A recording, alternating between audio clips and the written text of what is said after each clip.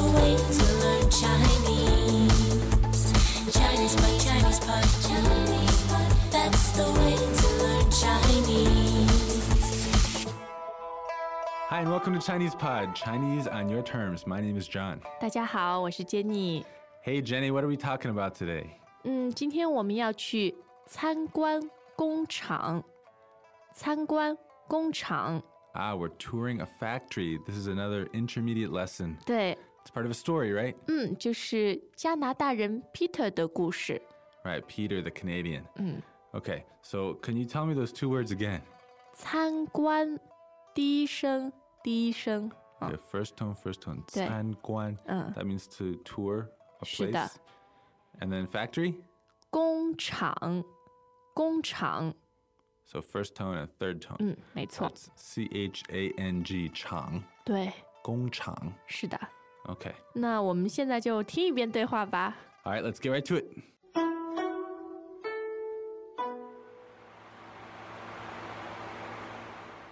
Peter, 欢迎参观我们工厂。李总，谢谢你的招待，厂房真气派。不错吧？这是我们去年投资8000万造的。你们的设备在国外也不多见。我做事要么不做，要做就一定要做到最好。我们很早就通过 ISO 认证了。李总，你们这个厂是什么时候创办的？10多年了，刚开始只有几个人，现在我们可是国内规模最大的工具生产商之一。哎，真厉害！你们有多少员工？300多个。在你们加拿大，工厂可养不起那么多人。没错，不过我听说现在聘用中国员工的成本也高了。是啊，不过那些都是国家规定的员工福利，不理他就行了。不会有问题吗？那我怎么办？按他们说的做，我早就关门了。啊？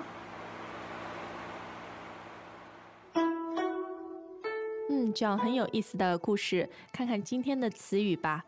那我们前面学了一个工厂，但是对话里面又说了厂房。Yeah, that's true. We know 工厂 is factory, so what is this 厂房？那房就是房子的房。So it's like room 对 or building maybe? 是的，厂房就是形容这个 physical building. Okay, so the factory building 对 is the 厂房。是的。So third tone, second tone. Same 厂 as 工厂。哎。So this 厂 character can represent the whole word 工厂, right? 是的。All right, we'll see that again later. All right, but what do they say about the 厂房？真气派。Okay, 气派。对。That's 2 fourth tones. 哎，那气派的意思就是很高级、很漂亮。All right, so it's an impressive, attractive 对 building. 是的。It's usually used for buildings? 没错。Okay. 气派啊。那这个除了厂房很气派，设备，工厂里的设备也很好。Yeah, that's a useful word for something like a factory. 设备 means facilities. 对的。So that's 2 fourth tones also. 设备, right? 哎，设备。So what do they say about the 设备？在国外也不多见。So 多见 means see a lot. So this is you don't see it a lot. 对。What is it? 不多见。All right, that's pretty simple. 好，那李总啊，接下来又说了一句话，他说我做事要么不做，要做就一定要做到最好。All right, so this is 李总, the general manager, 李 guy. 是的。And so he says, what was the first part? 我做事要么不做。Okay, 做事, so that's like do something. 哎。要么 that's like either 是 or like if. 对 So that's kind of like a hypothetical situation. 对。So he either doesn't do it or 要做就一定要做到最好。 if he does do it, 就是要做要做，对，就一定要做到最好。 So you just definitely have to do it as best as you can. 是的。 Okay.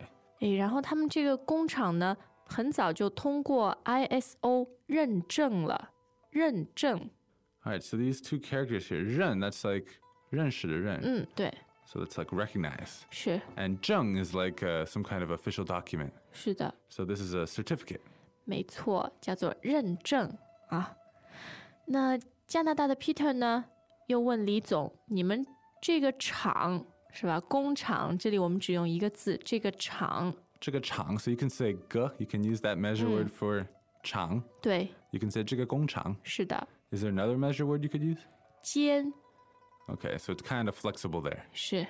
Okay. 那你们这个厂是什么时候创办的？创办。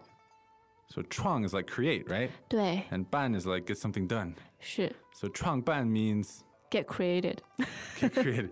All right, so they built this factory. It means they established it or? Establish. Not physically build, but.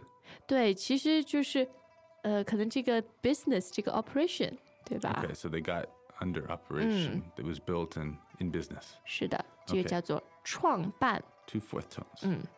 那现在这个厂的规模非常大，规模。So 规模 is second tone and third tone.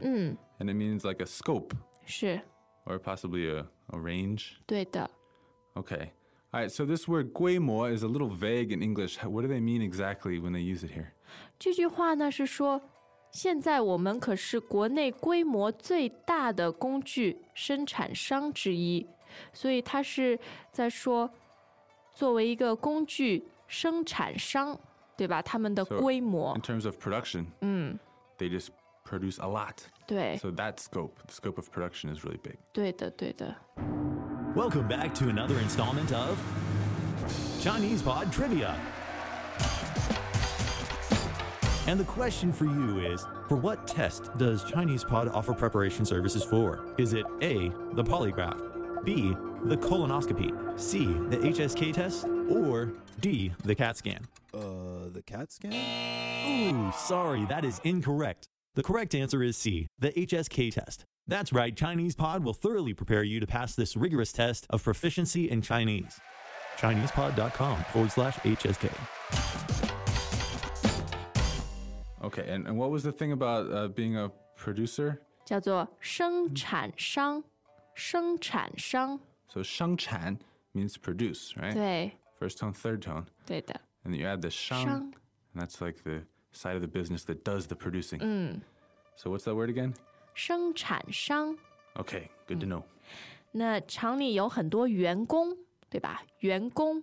Yeah, that's an essential word. That means the employees. All right, 员工. 是。 So second tone, first tone. 没错。那李总很有意思啊，他说在加拿大工厂养不起那么多员工，对吧？养不起那么多人。养 does that mean like raise a child or raise a dog? 是，但是在这儿的意思就是你要发给别人薪水嘛，所以就像养他们一样。All right, so he feels like he's raising the employees. So we can use this 养。或者就是让他们生存 ，keep them alive. Okay. Support them, 对吧 Keep them alive, the absolute minimum, huh? So this 养不起 means can't afford to 就是这个意思。 provide for them. 对的。 Okay. 那我们接下来再看一个正式一点的说法，聘用，聘用。 So 聘 is related to employment, right? 对。 Employing somebody. 是的。 So that's fourth tone 聘. And 聘用 is one word, right? 对，其实聘用就是聘的意思。 Okay. It's just a two-character thing. 是。 Makes it easier to understand, easier to recognize the word 聘用 means to employ somebody. 对。 Okay. 那当然，国家有很多关于员工福利的规定，对吧？有规定的员工福利。规定 are the rules, right? Stipulations. Okay. 然后 Guidelines. 对，也可以做动词使用哈。那 Yeah, it can be a verb as well. 员工福利意思就是 Yeah, so we just learned 员工 means employee. And 福利 is benefits. 对的。 Like the kind of benefits an employer gives employees. 是。 So these are 员工福利。 employee benefits, labor benefits, this kind of thing. 但是李总说不理他就行了，不理他就行了。不理他。So 不理 is ignore, right? 对。 Don't pay attention to. 就行了. So if you just ignore it, it's fine. 对。 So he's saying just ignore the workers' benefits. 是。 Don't give them any benefits. 这个李总好像有点问题哈。然后他还很有道理，他说按他们说的做，我早就关门了。按他们说的做，我早就关门了。So this 按 is like 按照。对， So fourth tone 按 means according to. 是， So when he says 他们, who's he talking about? 就是国家 All right, so the national regulations, the people making the laws, 对。 the rules. 政府是吧？ So what's that whole phrase there? 按他们说的做， So there's an implied if. If I do it according to what they say, 那我早就关门了，早就关门了。早就 means long ago did something. 对， All right, but in this case, he means I would have 是， closed shop long ago. 对， So his reasoning is he has to cheat his workers out of their benefits in order to stay in business. 然后 Peter 觉得啊，有一点奇怪哈，有点可怕。 Harsh realities of doing business in China. 那我们再来听一遍对话吧。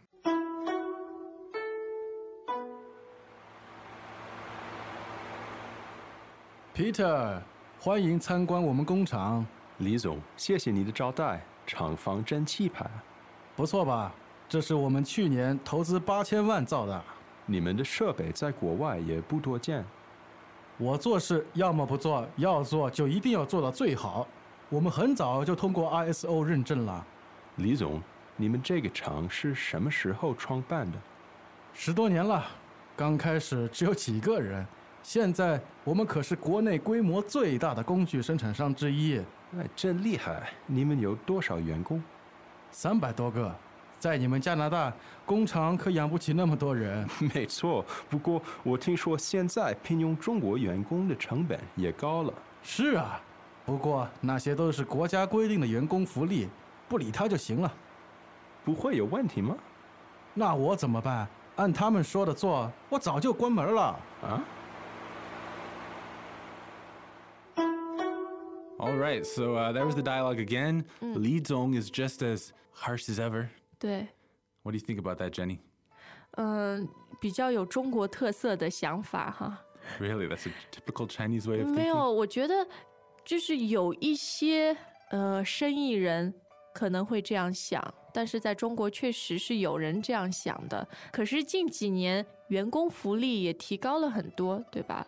So you think the employee benefits are getting better, but you'll still run into this kind of thing. 是的 So，you think it's realistic that someone like Peter, he speaks Chinese, he might run into this kind of producer. 对， So 他会怎么样呢？因为 yeah, 在 it's a moral dilemma.